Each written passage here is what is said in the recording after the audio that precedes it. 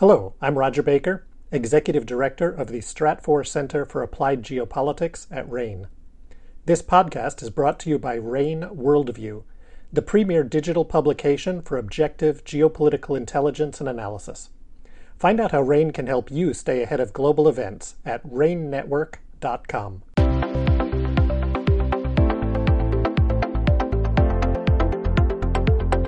10 years ago, yes, this was rocket science. Today, doing these genetic manipulations is not that hard. So the fear is that in labs, if they're not receiving federal or other governmental funding, there isn't any control on it. Welcome to the RANE Insights podcast. I'm Emily Donahue. Thanks for tuning in. During the COVID-19 pandemic, we brought you a weekly podcast debunking misinformation and sharing best practices from two of the world's leading infectious disease experts, Dr. Bill Lang and Dr. Fred Southwick. The pandemic is not over, but it certainly raised people's awareness of infectious diseases and also the hunger for information about emerging diseases. So this podcast is looking beyond COVID to update you on the new and the next emerging infectious diseases and what businesses should know. Let's listen to today's podcast. Fred and Bill, once again, thanks for spending some time with us. There have been a number of headlines just in the last few days about the variants of COVID, and these are receiving some prominent media coverage. Washington Post, for example, Axios, NPR has been playing this up. What can you tell us? And I know we've shared between ourselves in advance of this podcast. But what should we be thinking about? What can you share with us so we can separate maybe, the fact from the fiction and separate, undue alarm? Well, David, what the Washington Post article got to, and they're not the only source, as you said, there have been a lot saying this, is that there is a high risk for new variants over the course of the winter that are going to cause either increased severity of disease or increased escape from immunity.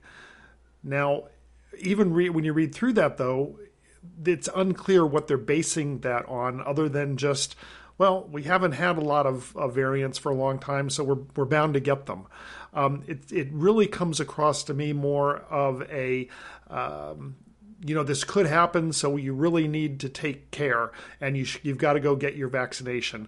And this goes along with the CDC push for getting the additional booster, push for getting getting vaccinated in the first place, because the U.S. continues to have just about the lowest vaccination rate of the entire economically developed world. We're running at 68%. The average around the world for the economically developed nations is closer to 80%. Only 50% of those who are eligible for a booster have gotten a booster, and only 5% of those who are eligible for the new updated Omicron booster are eligible for that. So I think that some of this hype that we're seeing about the new variants, while probably true, we probably will see a few more variants, but the hype that these are going to cause huge new outbreaks is just that. It's hype designed to push the vaccine. Problem is the following.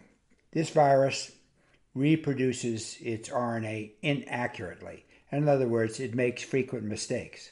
And those mutations or changes most of the time will not have any effect on the ability of the virus to spread or to cause disease. But every now and then there is a mutation that does prove to be advantageous. That is, it will spread more easily.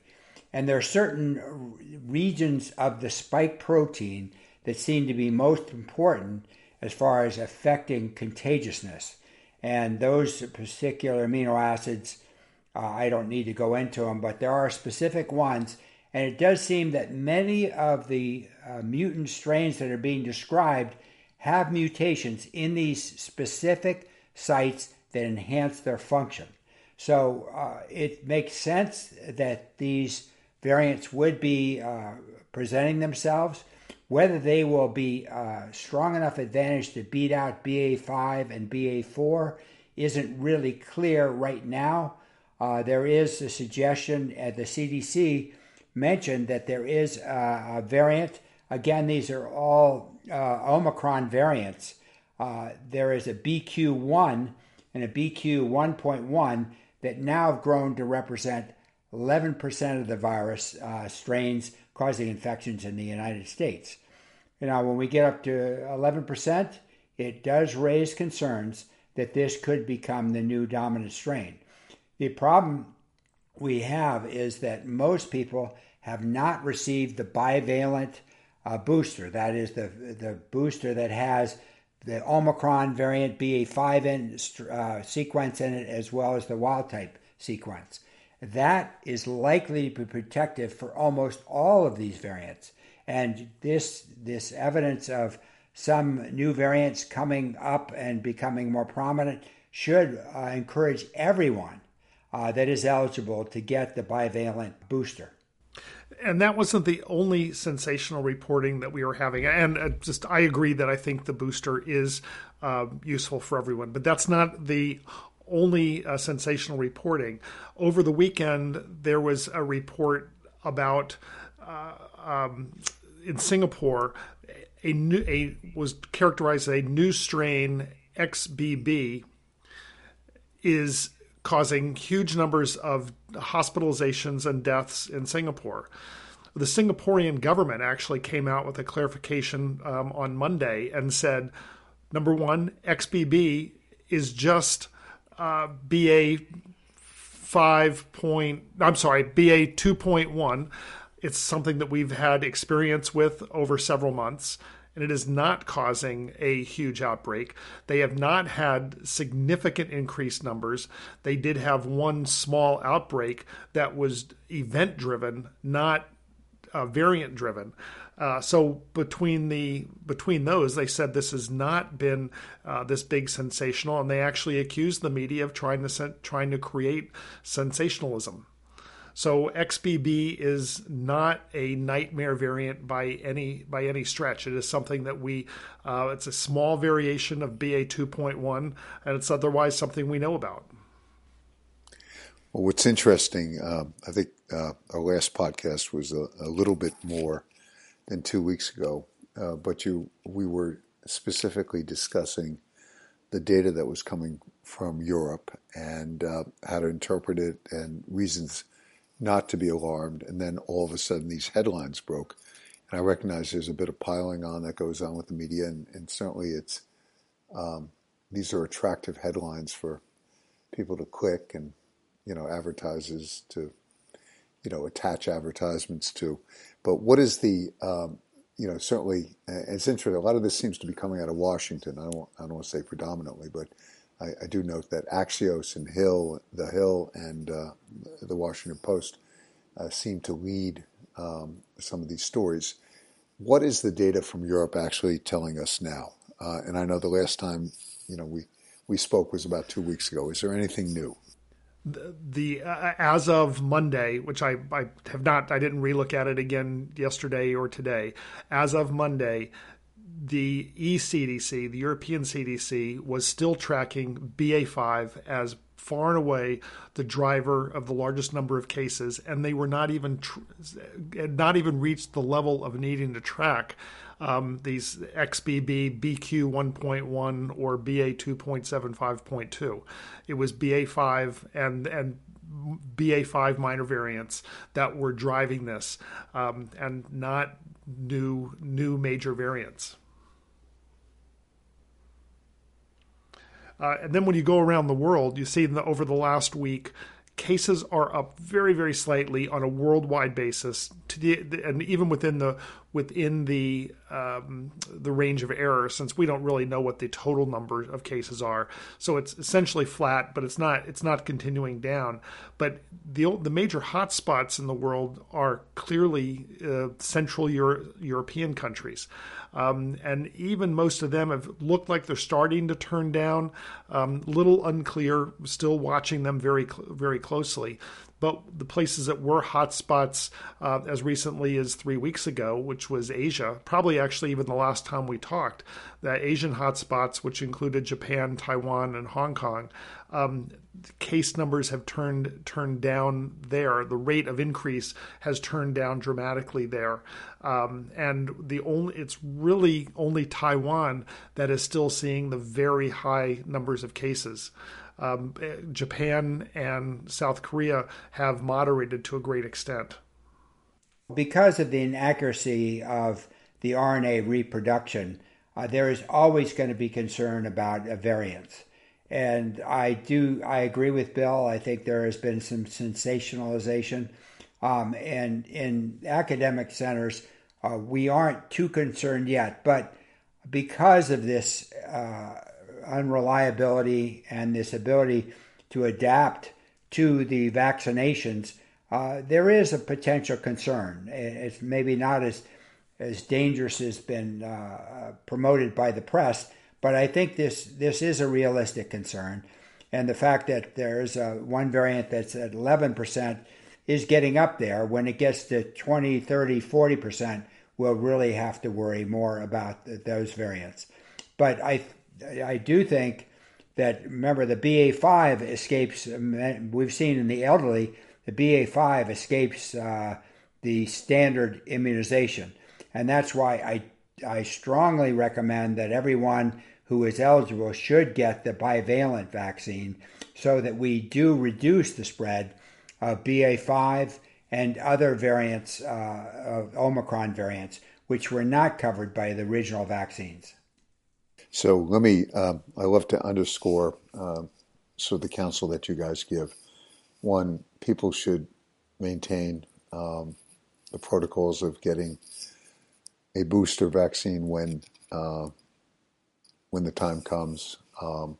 Those who have access to the bivalent should certainly take advantage of it. There's no reason not to, from a safety standpoint.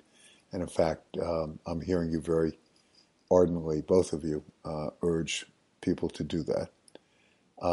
Third, you continue to monitor the data from around the world, and obviously things can change and change quickly. And to that end, I don't want to go down a geopolitical rabbit hole, but it is interesting, and we have a number of clients of RANE who obviously have significant activities in China, and a lot of listeners to the podcast have actually asked about this, but the data out of China, which continues to be, in lockdown mode, and recognizing they, have some very important meetings that are attracting a lot of attention, the People's Congress, et cetera. Is there anything that you guys are either interpreting, or I'll even use intuiting, from what's happening in China as a result of infection rates, their approach to this, and the possibility of other variants emerging? China is a very large population, and the fear of one variant taking over and causing massive hospitalizations, China cannot afford that, and therefore they have been extremely conservative and have used methods, masks and social isolation, distancing, and avoiding public events more so than any other country. And I know they're criticized because it has interfered with their economic activity, but they have so much to lose because they're very crowded. The spread would be very, very fast. So I can understand their response to some extent. We're at the other extreme. We don't want any masks. We don't want any social distancing. We want to gather in as larger groups as we possibly can. And I think this does lead us to more deaths and more severe hospitalizations. And we do lead the world in the number of deaths. And that's one of the reasons. So there needs to be a balance between the U.S., which is too far in the freedom end, and China, which may be overly strict with regards to isolation and masks, etc. Yeah, China's only reporting several hundred cases per day. And as you alluded to, their approach when they have a case, they'll shut down everywhere that is affiliated with that case, from neighborhoods to businesses to malls. And it is having a huge impact on economic activity. But as Fred said, the problem there is, especially as we have learned that vaccines only have a shelf life, so to speak, once they're injected, of about 3 to 6 months, somewhere in there, before they are not very effective against infection. They're still effective against preventing serious disease and death, but they are not very effective after 3 to 6 months in preventing mild infections. But mild infections can still lead to transmission. And so I think the Chinese are afraid that they could not bring new vaccines and even boosters online fast enough, given the size of their population, that if a major outbreak started, they could kind of get ahead of it, as we would in the U.S. And if they got into the situation where you have massive widespread infections of significantly undervaccinated people, they would have millions of deaths. At this point in the U.S., as Fred said, we didn't lock down, so we had these massive widespread infections affecting immune naive people, and we did have lots of deaths. Well, now we didn't do exactly what the Great Barrington Declaration said, which was basically let it rip. But in essence, we have now a population that has probably 80% of the population has some degree of immunity. It may not be perfect immunity, but it is probably fair immunity against serious disease and death. Plus, then we've got a reasonable amount of even those other 20% that are vaccinated to some point. So while we may never reach herd immunity, we've reached a point at which we are relatively protected, and we can have relatively normal economic activity in the country. David, one other thing that I did was I looked at what are the main reasons why conventional reason says that we will have an increase in case numbers over these upcoming indoor months. And 5 quick reasons. One, it's colder weather pushes people indoors. Once you get indoor increased densities, that gives more chance to share virus. The second is that cooler, drier air associated with winter is more conducive to prolonged suspension of these aerosolized viral particles. So as you're getting more people together, the virus can actually stay in the air longer in a cool, dry room than it would in a typical summer environment. So more people and more virus at the same time. As Fred has noted, people have dropped the use of personal protective measures and personal protective strategies. This sense that we have had no new major variant just raises people's fear that we're due. We're due for another, not just another number variant, but a whole new Greek letter variant. There's no evidence that that's going to happen, but there's this fear that because it's been so long, we're due for it.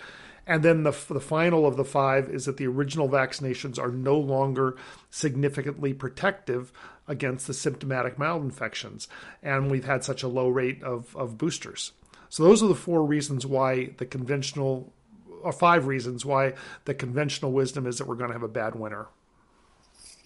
Understood. I'm going to ask you guys to maybe give a quick primer on a couple things, which is up until 2.5 years ago, we weren't dealing with any of this. And why does this virus continue to, I'll use a layman's term, mutate, but I think the notion here is that it does evolve and does respond to sort of survive and maybe even thrive in additional environments. And Fred, maybe you can sort of explain how this is and how people need to think about it. Well, the virus is actually obeying survival of the fittest, the Darwin original theory, and that if a mutation renders the virus more capable of binding to the receptor sites, it's able, a lower concentration of the virus can cause symptomatic infection. And what we've seen as the variants have progressed is it has become more and more contagious. That is, one person originally could infect 2 to 2.5 people, then it got up to 3 to 5 people, and now it's at 10 to 15 people, or one person can infect. So it has gained a function. It's gained the ability to be contagious. And now the other advantageous change that's occurring is actually avoiding the immune response that is present in the population. And some of the variants of the Omicron have changed the proteins in the spike proteins conformation and what is seen by antibodies to an extent that it actually is avoiding or evading the immune response from the various vaccines. And that's why everybody needs to get the bivalent vaccine, which actually has a different stimulus, which is more similar to these variants that are now starting to circulate. So those are the two major ways that one virus takes over from the others. It either is more contagious or it's able to evade the immunity that is present in the population at this time. So those are the two worries. Now, the more people are vaccinated, the less the virus will circulate, the less likely are to select for these new gain-of-function mutants. So I think the name of the game is to get everyone that is eligible to accept and get the vaccine. Right, and without being too simplistic, Fred, I don't want to insult your and Bill's background, but maybe a way for people to think about this is that these are living organisms that are looking for places to live and to thrive and to spread. And what you're suggesting is between vaccines and protective equipment, those are the barriers to nature, the natural evolution of the virus. No, I agree with that, and Bill can comment as well. But that's the other. Remember, we've talked ad infinitum about the Swiss cheese model, and so we shouldn't just depend on the vaccine. We should use masks in public spaces. There's no cost to using masks, and I think when there's any increased activity, everybody should wear a mask for a while. And I think the one area that's a big problem is large gatherings. And we all enjoy gathering in big crowds for concerts and other big events, and they're a lot of fun. But if the activity goes up, I think we have to step back again and be cautious. Well, welcome. The NBA season kicked off last night, Fred. So, it's arena time. We have a few minutes left, and I wanted to get Bill's view. We were exchanging some messages during the week, and Bill referenced, and Fred, you may very well be aware of this, but Boston University was able to do a fairly simple gain-of-function modification to the virus that apparently could create an apparently much more virulent version. And this brings up the potential for bioweaponry, human manipulation, etc. And so, Fred, you used the term gain of function. Maybe we'll take a step back. Bill, can you just sort of define that term very simply for the audience and explain sort of the BU experiment and what your takeaway is from it? And obviously, Fred would love to get your comments as well. Sure. Well, what BU was doing was exactly what many people believe that Wuhan University did. You do minor manipulations of the genetic code for the virus that cause geometric changes to the surface of the virus that either affect infectivity or cause the virus to have a greater detrimental effect on the infected person. So that's the gain of function research, externally creating genetic modifications that modify either the infectivity or the severity of the effects of the virus. So what went on at BU was they were doing this fairly typical research of doing gain of function research. They happened to be doing it, though, on the COVID virus, SARS-CoV-2. And this was picked up by British Daily Mail. That they noted in a report from this that it caused an 80% kill rate. Well, the point is it created an 80% kill rate in mice. And this virus tends to kill a lot of mice in the first place. So BU is in the past 48 hours has been pushing back very strongly against that, saying, look, that is a mice rate. That has nothing to do with the effect in humans. Somewhat obfuscating the fact that, they're continuing to do gain of function research, though. And so it's creating, again, a large amount of concern in politics and in the academic community about how much should we be supporting or even allowing gain of function research on potentially deadly pathogens, such as SARS-CoV-2. And, again, Fred, please jump in.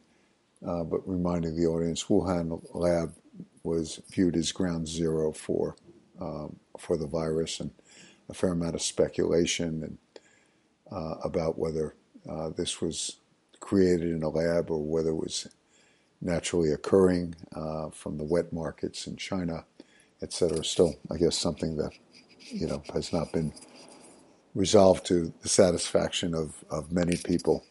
But what I'm hearing also from this, and Fred, your academic background and your involvement with, basically medical research, is that there currently aren't any rules that are governing this type of research, which, potentially has high impact consequences, unintended consequences, or maybe even intended by some labs. But right now there is nothing that oversees gain of function research in the labs covering viruses. Am I hearing that correctly, guys?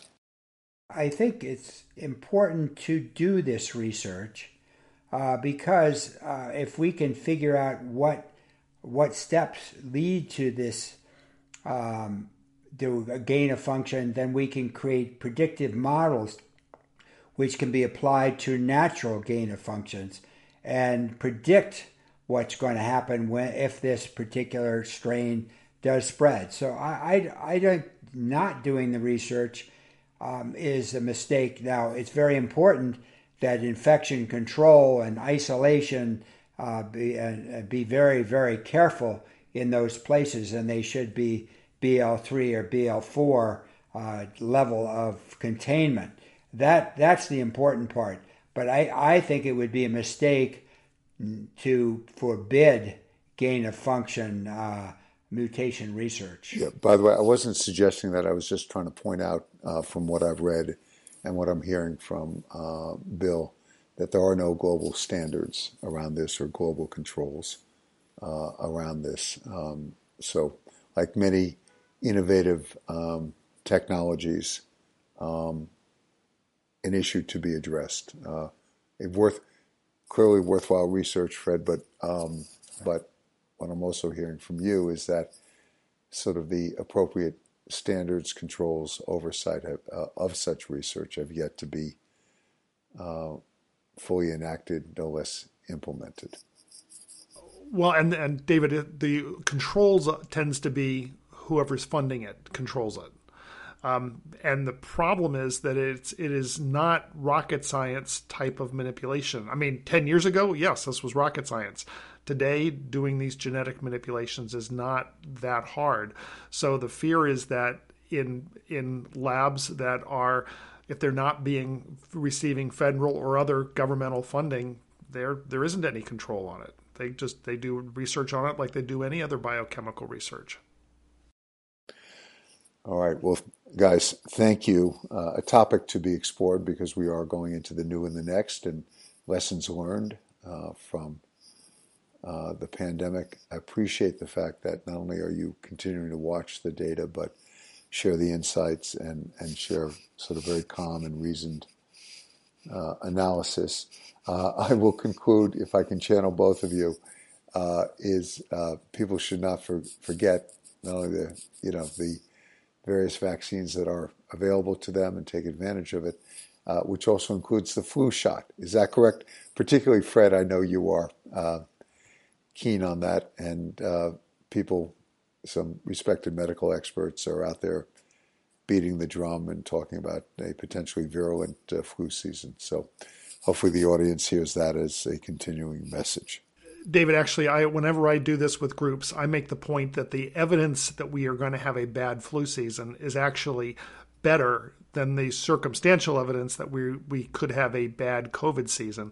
And flu, we know we can have a huge impact on by getting the flu shot. So I encourage everybody to go out and get a flu shot. And in fact, CDC just announced this week that I guess last Thursday, that we have seen flu rates in the surveillance laboratory system that have just gone above the baseline, and that is the traditional sign that we have entered flu season. And this is 5 weeks earlier than we had seen in most flu seasons prior to COVID. So not including just the last 2 years, but in seasons prior to COVID. So the evidence is looking like, unless we have a very high flu vaccination rate, we're going to have a bad flu season. I usually put off my flu shot until the middle week of October, and that's what I've done. I'm getting my flu shot, I believe, this evening on my way home. I'm planning to get my flu shot too, very shortly. Okay, don't ask the experts what you should do. Ask the experts what they are doing. Thank you for stepping forward. And Fred, I'll channel you in the conclusion here, which is that mask wearing is not just a potentially prudent exercise around COVID, but can also be helpful when you're traveling and large crowds during flu season as well. So I assume that advice applies to influenza. Absolutely. Okay. And the other good thing I can point out, David, because I always wear a mask, I am not feeling any negative social impact from doing that. People, I think, accept some people are wearing masks and some are not. So don't be embarrassed by wearing a mask. Okay. It could save your life. Well, Fred, I particularly appreciate that to remind the audience. Bill, thank you so much for your thoughtfulness, your care, your continued monitoring, and look forward to reconvening in a couple of weeks. Thank you, David. Thank you, David. Dr. Fred Southwick is an infectious disease specialist at the University of Florida College of Medicine. Dr. Bill Lang is an expert in public health responses to biological incidents. David Larence is the founder of RANE. And RANE is a risk intelligence company that provides access to critical insights, analysis, and support to ensure business continuity and resiliency for our members. Learn about RANE's market-leading risk intelligence products at ranenetwork.com. That's RANE network.com. And thank you for listening.